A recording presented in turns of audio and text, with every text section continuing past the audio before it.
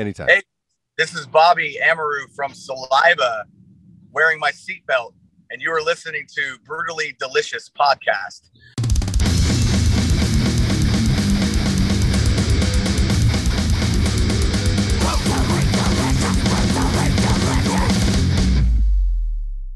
What's happening? Hey, good to see you, my friend.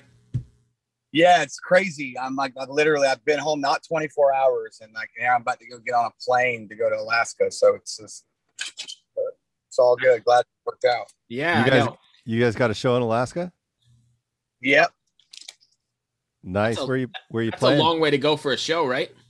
Yeah, Thursday. So yeah, we get out. Wayne and I don't land until like 2 a.m. I guess tomorrow or tonight. They're like 4 hours behind East Coast where I'm at. So I guess technically it'd be like 6 a.m. here when I land. So we have all day tomorrow, Wednesday, to do like salmon fishing and stuff. They'll take us on, which is cool, really cool. And then we got the show on Thursday. They've been bringing a lot of shows there, man. It's been cool. Like we played there 2 years ago during the pandemic, which was awesome. And then but they just had Tesla last Saturday. They got a lot of bands that in the summer that they bring in. I've noticed that they're doing a lot more shows up there. I have a friend that lives up there, and he keeps telling me he's going to these shows. I'm like, wow. Like he was at the Foo Fighters. Yeah, they did like the arena stuff. Yeah, there, and they sold out in 5 minutes. Yeah. I mean, he told me if a band shows up, it sells out. That's the way it is. Dude, it is like that. I mean, we're like at 1,000 pre-sale, and I think the place holds 1,000. So I don't know. Wow, that's great, man. Yeah, it'll be good, man. It'll be great. So anyway, we could jump right in and talk about Saliva then. So the Every 20 Years EP, I guess, was out. How did you re-recorded them with your vocals, but how did you guys select the songs? Did you just go by what was the most popular, or how did you pick the 6 or 7 that are on there? Well, we wanted to go with, the obvious choices, which were the singles, like Your Disease and Click Click Boom. Otherwise, it just wouldn't have made sense to do anything like that. And then with the other ones, we did want to do like a couple of the record cuts that were like fan favorites, like After, and then Greater Than, Less Than, and then we did Spy Hunter, which wasn't on the record, but it was recorded in the same year. And hold on one second. Yeah, recorded the same year for the Spy Hunter game, and then we ended up just, we wanted to do a cover song. We had done a cover record during the pandemic. We got a bunch of covers done, which actually some of those songs are pretty awesome. And we felt like we didn't want to throw a cover on that was like too far, like where people weren't going to get it. So we did Spoon Man. And we lost, Soundgarden and all that stuff too. So that was the one that we chose just because it felt like it fit more on the EP than some of the other covers that we had done. What's been the response to it so far? Well, that came out like in May, right? Yeah, last year, and man, it was good. I mean, it's like anything else, dude. People like things, they don't like things. It's just, Yeah. Hey, I'm just being honest. That's just the way it is. I mean, it's you're gonna have people that they want to fucking hate something just to fucking hate it, right? And like, or oh man, that band's not cool, or my dad likes them, or okay, well, then don't listen to it. I don't know. I mean, it is kind of strange how social media culture has turned things into items sometimes, giving people a platform that shouldn't have a platform, in my opinion. Like there's too many ignorant people that like 20 years ago, their friends would have said, dude, just shut up. Don't talk. You know what I mean? Yeah. That kind of stuff. So, but now they have this keyboard and or their phone, and they can post what they want. It's like, I think one of the craziest things is, a band can put a song out and you'll get so much negative stuff. And I guarantee you that the people haven't even heard it. They didn't even listen to it. They're Yeah. just they just want to write something negative to write something negative. It's like, wow, okay, how many likes can I get on my negative post? How many laughs can I get on my negative post?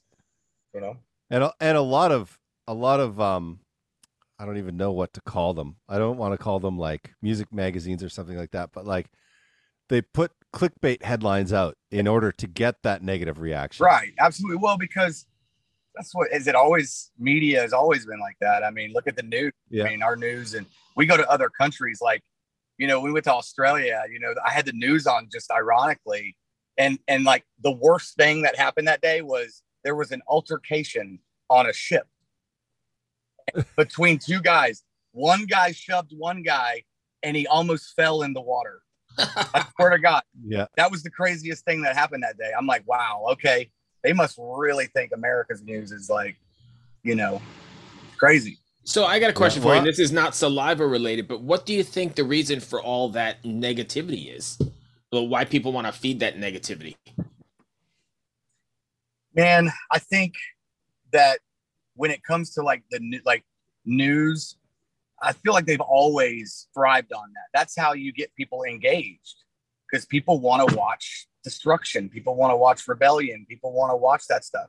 And there's people that are against it, like, you know, like that, like, I don't want to watch that or whatever. And like, anytime I see anything negative pop up on my feed or whatever, I'd like exit and like delete it and like, right, you know, just so I don't want to see it, you know. And I always put irrelevant. Right. Yeah. I would just say it's irrelevant, you know. This is a really important fact that you're making, is taking control of the way the algorithm interacts with you, you know? Right. Because the more you do that, the less negative stuff you see. Yeah. And I just had you know, I've got two kids that my son's, you know, about to be 15. My daughter's just turned 11, and I just had a baby girl. So everything on my feed right now is baby stuff. Buy this, buy that. Hey, you need, yeah. Hey, breast pump. Here, you know? Right. Hey, I might need one. Right. So it's just, it's interesting how that does work. Yeah. But, well, algorithms lead everything in our lives right now, whether we like it or not, you know, because we like, even right now we're using Zoom, you know, you definitely know they're collecting data, right? Like, there's no question about it. Right. So that is how the world works. That's how a lot of these big companies, they thrive on the engagements of you know, what we're doing and how we're interacting, and they want to, you know, target us to either watch those things or buy those things, or, you know, it's like, but I don't know, man. I'm more of like, just be a good human. Be a good human people, man. Like, I don't care who you vote for. I don't care what color you are, where you come from. I really what you believe in, it doesn't even matter. Right. Yeah. Be a good person, man. And like, do the right thing, you know, because a lot of people that go out there and like the whole thing that happened in Highland Park, you're like, man, dude, these people that this dude just literally didn't care about, they all have families, man. They all have kids. They all have like parents. It's like, it's just fucked up, you know? So fucked up. So even Uvalde, man, that was sketch, or in Buffalo. Yeah. And like, I don't know, you know, I don't pay attention to like the way the system works in them, but I feel like when people premeditate stuff like that, they should lose their rights, man. They should end up getting dropped off in another place somewhere, and no one ever knows what happened to them. They're just wipe them off the face of the earth. Otherwise, he's just going to sit in a cell, and like, then we're paying money, or, you know, for them to live for 20 years until they decide what they're going to do with them. It's just, I hate that. And I don't even want to breathe the same air as them. Right. Exactly. It's like, dude, when you do something like that, you knew what you were doing. It's premeditated. You planned it, and you're alive. Okay. That's weird to me. Yeah. It's sad, man. I don't get it. Any other country, if he did that in another country, they'd cut his hands off and cut his head off in front of his parents. You know, it's just right. Right.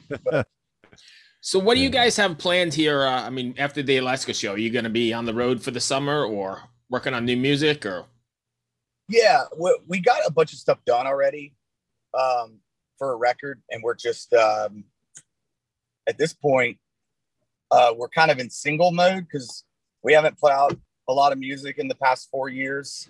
I didn't realize that actually. I guess the pandemic kind of just took over. We were just being creative and just writing a lot during that, our last record was in 2018. Right. So, and then, we did the EP, and then it's like, well, we need to put new music out. And a lot of these bands today are just putting single after single out.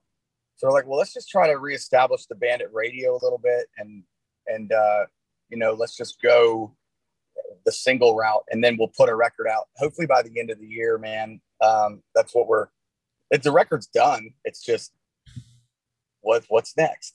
Yeah. I have mixed feelings on the way that works, and I mean, no offense at all, but I'm old school, right? And, I'm used to the whole album cycle and listening to the way you sequenced it and listening to the way you wrote the whole record.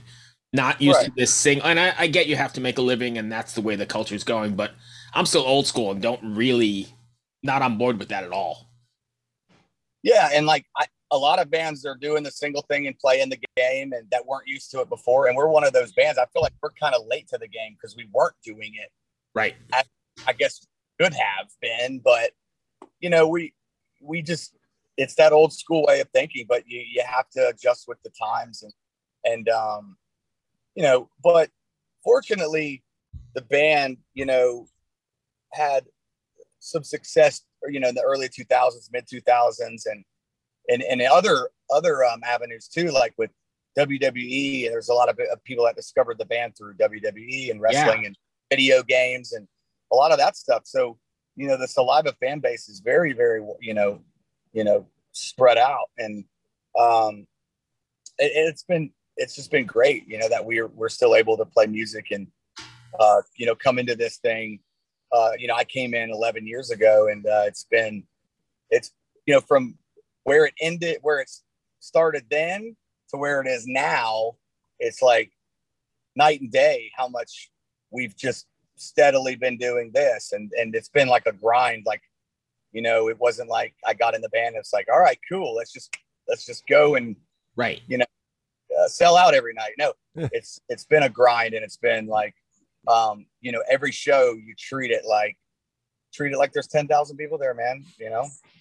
We were just talking to the guys from Epica, and they were saying pretty much the same thing. I mean, the grind is what keeps you relevant and keeps you, I guess, above the rest of the crowd that's not grinding as hard, right?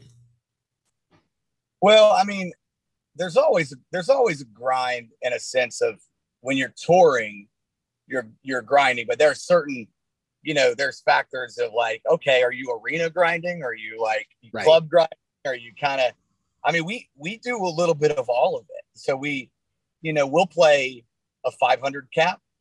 We'll play, a 5,000 cap. I mean, it just depends on the market, depends on the bill, the lineup, we'll do a festival, but we're like, dude, just, hey man, we want to play for the fans. People want to show up. It's all good.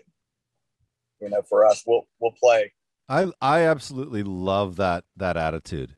Do you know what I mean? Like, there's a lot of bands that would be like, only this, only this, only this. Right. But you guys are like, well, we have this many fans here. We have this many fans here. We have this many fans here. Yeah. Let's play for them. We're just grateful that we can actually make a living playing rock and roll, playing music. Absolutely. I think every band, especially, the problem is a lot of these bands, they get too big, and then their ego inflates, and it's like they forget where they come from. You know what I mean? So it's for a band like us, it's that whole humble, grateful that we're actually able to do this even, it's, because it could be worse. It really could be, because it's hard for new bands. It's very hard for new bands. We get hit up all the time with bands wanting to buy on. And some of these bands are like, oh, we'll pay $500 a show. I'm like, like diesel prices are like almost $6. Yeah.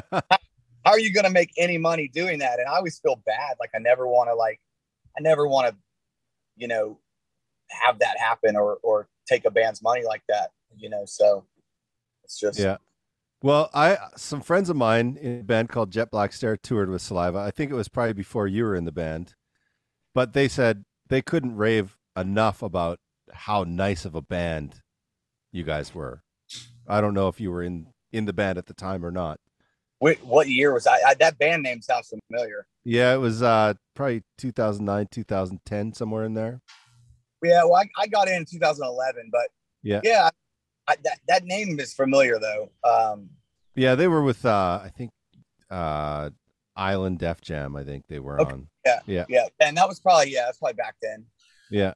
We also have a mutual friend, Rory Romano, who was a TM for you guys, and it might have been just before you too. Right. Yeah. I've definitely heard of him too. Anyways, but before I really appreciate you actually, this morning we interviewed Michael Monroe from Hanoi Rocks.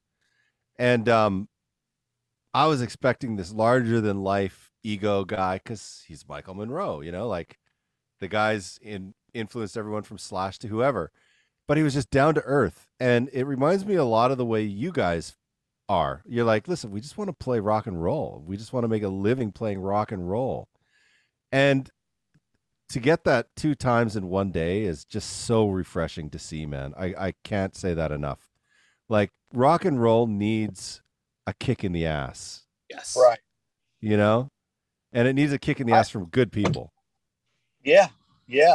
And for me, it's like, and even think of a band like that. I mean, you want to talk about grind. I mean, they grinded hard, man. And he's still doing it. So Yes. yeah, that's Yeah, he just told us his 60th birthday was last week or the week before. So yeah, he's still going. Yeah. Wow. He just finished a tour with Alice Cooper and opened a setup at Wembley for Guns N' Roses. There's Wayne. What's up? Hey. I was gonna have Wayne start driving us while I did this this interview. Like when Shauna hit me up yesterday, I was like, man, that's kind of cutting it close because we got to drive to Orlando. Right. Like, when I'll do it, I'll just have Wayne drive for like 20 minutes, 30 minutes. I appreciate you doing that. Thanks, Wayne. But yeah, so I was gonna say, yeah, that band, I mean, and they went through a lot of tragedy too and stuff, early on. Absolutely. In their career. But I think hey, he's doing good. You said he opened for Guns N' Roses over there. I mean, that's crazy. But that's what I mean. I think rock and roll needs that. Rock and roll used to need that rebellion and but I think now that rebellion is more inside of the music instead of like the personalities of people, if that makes any sense. Right. Yeah, I mean, you can't change who you are as a person. No. Like, I just don't think people change. I think people are just kind of set in their ways and it's just who they are. I think that you can adapt and you can and grow and try to improve your qualities of maybe the being a good human or something. But I think for me, like getting sober, I don't want to, talk too much about dark shit, but yeah, when I wasn't sober, it was, you have a lot more going on upstairs and you can become more agitated, I would think. And then like getting sober was great for me because it was, I felt like a new person.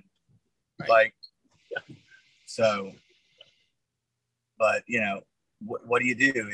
Everybody, I don't walk in your shoes. You don't walk in my shoes, and not judging on what people should drink or not. But I know for me, I had to like stop, and it made me a completely better person. Yeah. Yeah. I've met quite a few people that had to stop drinking for the same reason. And it was like night and day, the type of people they were, Right. Because even when they were sober, when they were drinking, they were still like hungover and, there was always that one thing above them a little bit, Yeah, and that's another thing about like the social media and stuff is people like they want to toy with people who have addictions and struggle, and it's like it's really fucked up, man. Like, cause we're just reading the thing about Bam again. Bam Margera's like, damn, I thought he was doing well, and then you hear like they can't find him and he's missing. It's like, and then you just have people just being so negative about it and like, oh yeah, he's a millionaire and all this stuff. Who cares? It's like, dude, you have all the money in the world. Look at all the people that have died by suicide, and they had millions in the bank. I mean, yep, doesn't matter. You don't walk in, you don't know what they're going through, and it's like you always want to try to uplift somebody and make them feel like, look, there is a way out. But but it's up to them. They have to find it, they really do. But us all around them as peers just have to be encouraging, just a little, That's beautiful. I love it. Beautiful. This has been a great interview. It's been so positive. I love it. I love positive interviews, man. The world needs more positive interviews. The peace shirt, man. But just wait till we post this and all the negative comments come on. Oh, absolutely. They'll be like, why does that bald guy in glasses keep talking about nice stuff? Right. But you know what? Those people were going to hate it anyway. So it's true. I 100% agree. Chris, you got anything else? I don't, man. No. I think that's all I had. I know you got a documentary coming out as well, right? I guess we should mention that. No, that came out. It was just like a 20-minute doc, just around the every 20 years. Mm-hmm. That happened. We put it out. It's on YouTube. It's just, you can kind of go see the making of that. And then Wayne and Paul tell stories of like the early years and stuff too, which is really, really cool. It's a good watch. And it's not like, it's not 2 hours long. Right. I haven't seen the band it was definitely before your time. It was on a Veer Union Theory of a Dead Man tour, I believe. Veer Union. There you go. Years and years ago. Yeah. They did some shows not that long ago too, like a year or two ago. Yeah. I love Crispin, man. Super nice guy. They just came through DC like in June, I guess. Nice. So I've recorded their drummer Ricardo quite a few times. So I was like, oh, hey, you're coming through town. That's awesome. Nice guys. Good band too. There's a lot of good bands out there, man, that it's like, at least with Spotify and stuff like that, you can discover new acts. The social media is good for discovering new artists. Absolutely. And for artists to promote themselves and get their name out there. And that's something that obviously none of us had 20 years ago, but you don't have to rely on, labels as much. You don't have to rely on, right. Yeah. But it still goes back to the song. Song has to be good. If the song is good, you're it's a good start. Yeah. You have a fighting chance if the song's good, right? Thank you, my friend. I appreciate it. Safe travels to Alaska. Have a blast. Thanks, man. Have a good show. Cheers. We'll see you. Hey, everyone. This is Tuck from Fit for a King, an off-road minivan. Every week, I bring you fun interviews alongside your favorite metalcore entertainers with my new podcast, Get Tucked. Join me every Monday with bands like Counterparts, Crystal Lake, like Moths to Flames, and many more. We play unsigned and undiscovered bands, deep dive into each artist's history, and of course provide the greatest breakdowns in current metalcore. Tune in to Get Tucked every Monday, out now through Sound Talent Media.